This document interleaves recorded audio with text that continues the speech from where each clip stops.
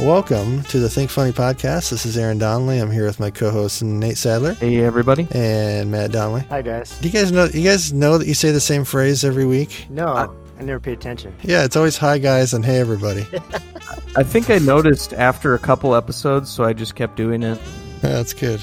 Today we're going to talk about the man and sticking it to the man keeping us down. Sometimes I wonder if I am the man. I know. I thought about that too. That ironically, stick it to myself. Right.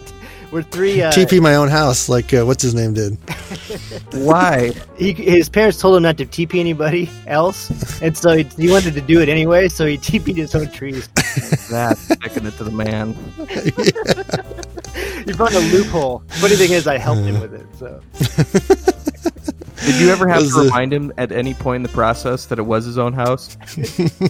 No, because I wanted to see him clean it up the next day, which he had to do.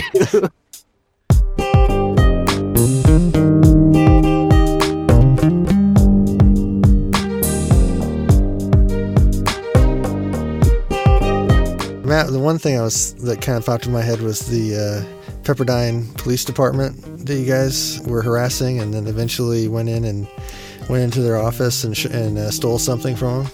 Yeah, that was pretty classic. Yeah, I'm not going to say my part, but I guess the statute of limitations is run by now. It's been 20 years. Yeah. So, but yeah, we always joked with them because we had nicknames for all of them. We had like Officer Skinny and Officer Lardass, and so different old Skinny and young Skinny. We had Old Skinny and Young Skinny.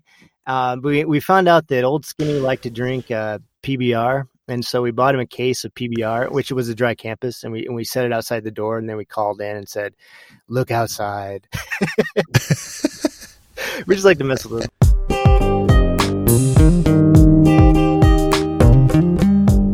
But one time, one of my friends went into their office and took off the wall the frame that had all their pictures on it. And we hung it up proudly in our house. We taunted them. We sent them pictures of us like holding it, but with our faces like crossed out, so they really couldn't tell who it was. And they actually assigned a detective on the case. Is he still on the case? I don't know. I think they solved it actually. I saw you guys on Cold Case Files. I wondered what it was about. He's one of those old cops sitting in a bar drunk, thinking about regrets, cases he never closed.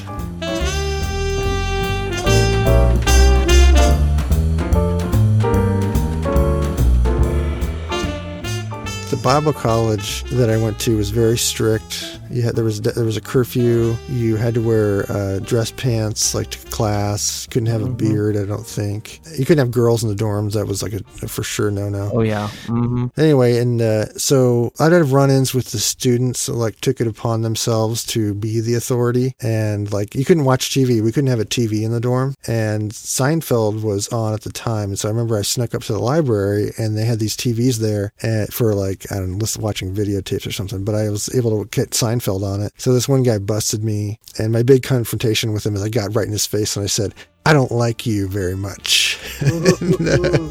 Yeah, so that was big time.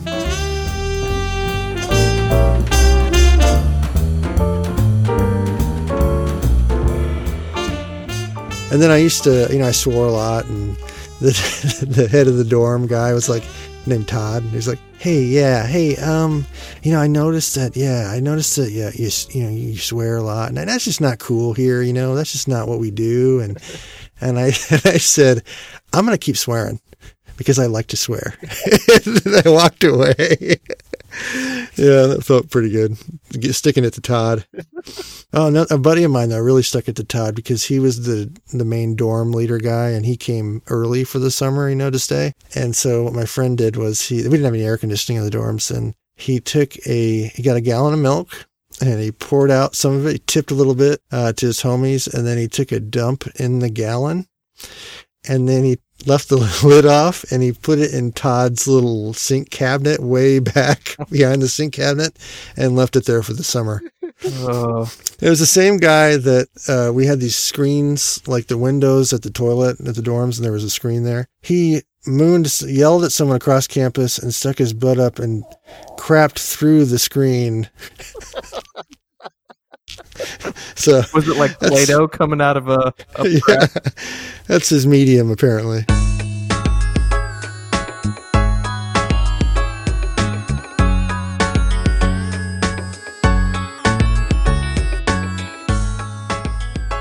I actually, I was delivering pizza, and this lady just kept riding me about how I didn't have the sauce. My sauce was too close to the edge of the crust.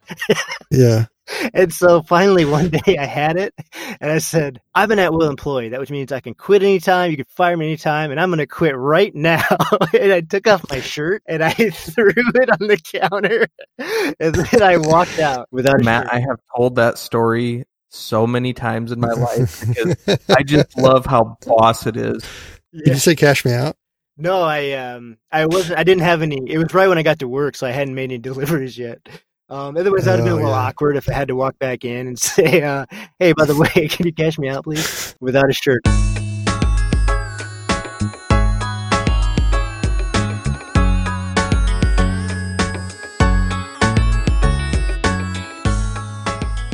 The problem is the man sticks it to you usually when you don't have any money and when you're down and out. Like one time, my first day at the motorhome factory, I was going to go work in the file room, and I had the same crappy beater truck, and I didn't have insurance, and I was speeding, and it was my first day there. I was a temp, and they pulled me over right in front of the building, and they wouldn't let me take the truck because it was like I didn't have insurance on it, and so they had to come and tow the truck like right in front of the building, and it was so bad. I had to tell them I can't be into work today. It was my first day. I hated it. And then, but my buddy Charlie, who's like Jack Black, that's the person I could probably most identify him like. He comes over and he's like, okay, first of all, we get a donut. Then we regroup and decide what we're going to do. And just his attitude towards it really helped me out through it. And Charlie was the same guy. He also, at that Bible college, he'd be talking to like the president or something on campus, and then there'd be a group of girls or people standing behind him. He would pull his shorts down and lift up his shirt so that he'd expose his ass. He'd moon the group of people behind him as he was talking to the president. That's pretty cool.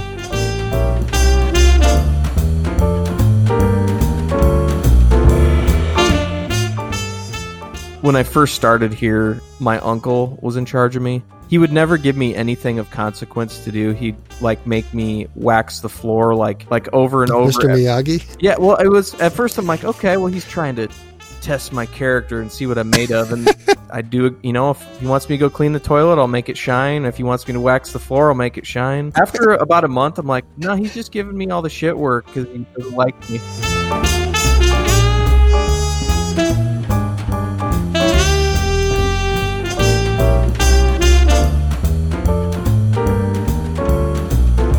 I had, when I worked at the grocery store, I was pretty much on shit detail. So whatever there was, and it happened more often than you would think at a grocery store. But often enough, somebody would poop in the aisle, and yeah.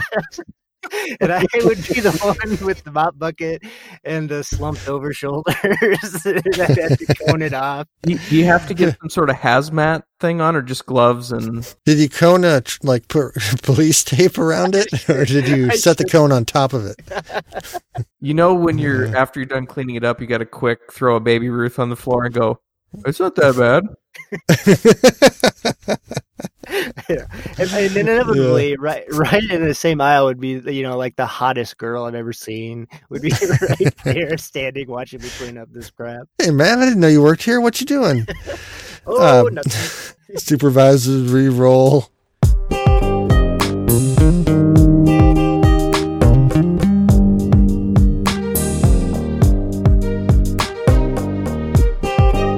Matt, didn't your Domino's guy want to smoke pot with you on the first day or something?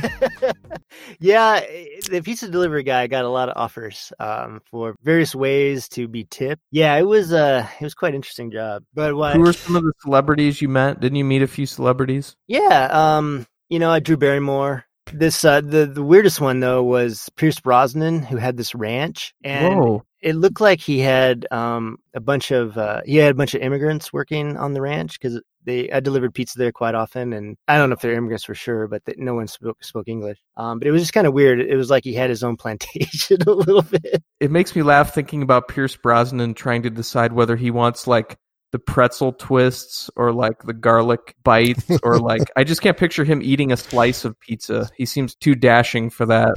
But the man got me real good one time when I was delivering, and I got pulled over for tailgating. And so I decided to take it to traffic court. And so I had this wonderful defense saying how it was the law was constitutionally vague and I couldn't do this and that. And the judge, he wasn't even looking at me. Finally, I was done, and he goes, "Slow down, you'll live longer." And he whammed the gavel. That's good advice. I know. After that, I really did slow down. I never tell you. You like slump in your chair, like you came in as a law student. You're all cocky. You're like, ugh. What would be worse, being a judge in L.A. or being a judge in Florida? Oh my God, I think Florida would be worse. You never know what's going to come in from day to day. I think the L.A. stuff may be more on the violent side, but Florida would be like, what the hell? There'd be so many cases where there'd be no precedent for the thing that happened. You can't find a precedent in law. Did you see last week the Florida man story of the guy who threw feces at the judge? And I'm like, okay, so did he like have it pre-packed with him, or did he do it right there? And that's crazy. Yeah, the logistics of it are interesting. I guess the bailiff's not going to take one for the judge. I guess that's kind of like the Secret Service. It's like the Bodyguard soundtrack playing. He jumps in front of it. Oh, no.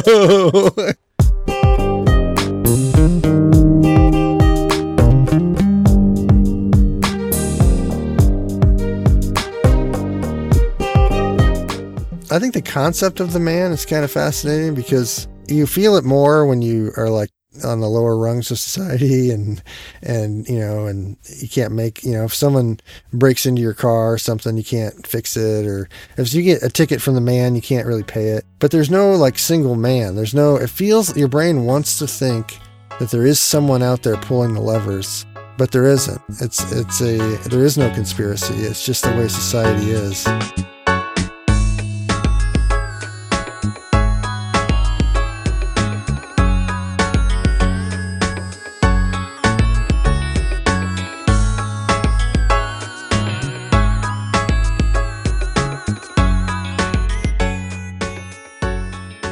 It kind of cracks me up is, remember there was a big scam or a thing in our high school, a controversy because someone was taking Oakleys. Remember that? Oh, yeah. I just think about these guys that maybe got in trouble or even did time for stealing things that now are so worthless and meaningless. Like, there's guys out there that did time of their life for like selling stolen 8-track players or something, and a portion of their life was spent in penance for something that's so worthless now. Like by the time they got out, that technology was dead.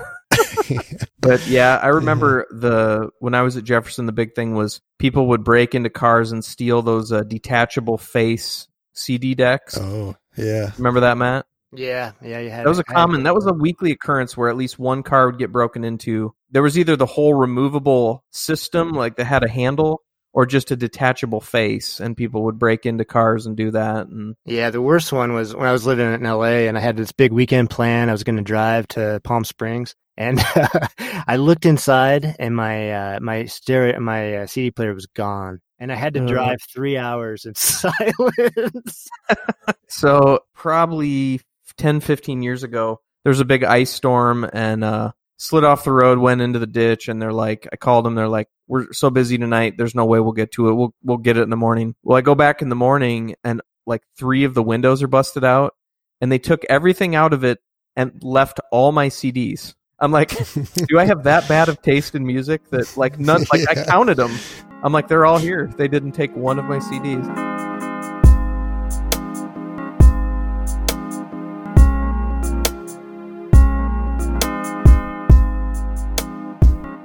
recently in a store where somebody ran out the door with a pack of cigarettes, and I decided it's not really worth my safety, and I'm out of shape anyway. There's no way I could catch them. But if they were smoking the cigarettes as they're leaving, maybe they'll gradually lose steam because they're smoking, and you could catch them. Well, the dumb thing was they I guess were a regular there. And they stopped like a block over and started and opened the pack and lit up a cigarette and started smoking it like a block away. Oh, man. Just tempting the man to come get him. I was talking to this homeless guy one time, and he was saying that he was dying of cancer, but today was his birthday, and he wanted to know if I had a cigarette, and I didn't. And I said, hey, you know what? I go, is it really your birthday? It's not your birthday. You're just telling me this story. And he goes, no, look. And he pulled out his license, and it was his birthday that day. So I went in and I bought him a pack of cigarettes, and then we came out, and then he was so excited. And anyway, I was walking too, but he kind of walked and ran in front of me, and he ran almost into traffic, and he spun when he did it to miss this car. And as he spun, all of these cigarettes came flying out of his coat jacket, like tons of them spinning in the air.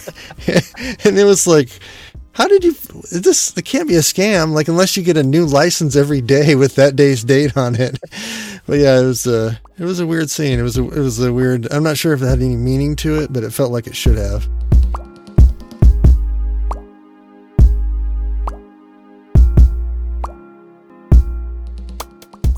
I like getting called boss a lot, and the gas station attendants most frequently will call you boss. Have you noticed that? So you like getting called boss?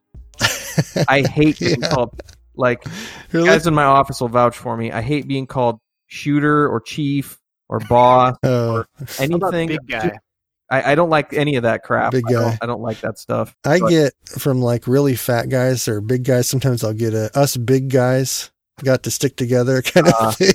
You're like, no. Or one time when I was in my early 20s, I got us bald guys. I was like, oh, it crushed my soul. Yeah. But you guys, how do you guys deal with employees all the time? Have you ever had any of them quit on you like instantly, or any big major scenes? Guy years ago, it was probably close to 10 years ago. He'd been late like 90 something times to work in a year. And late, like, I mean, over an hour late. Like, so finally we're like, this is enough. I don't care who you're related to. I don't care what your story is. One more time, you're done. So that week, of course, he comes in late, and your dad. And I'm like, that's it, you're done. And he threw his key and hit me in the eye, like his key to the building. And I like couldn't see for 2 days. Man, you guys, it stuck it to you. You were the man. That guy is on a podcast right now telling that story.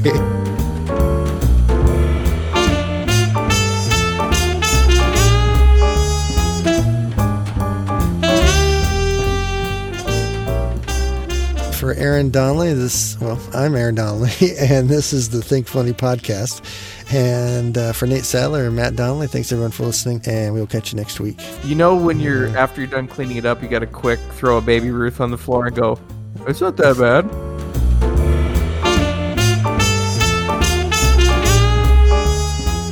Thanks for listening to Think Funny. If you enjoyed the show, please take a moment to like, subscribe, and tell a friend. If you have comments or topics for the guys, you can email them at thinkfunnypodcast@gmail.com. And check out aarondonnelly.com for today's show notes and much more. That's AARONDONLEY.com.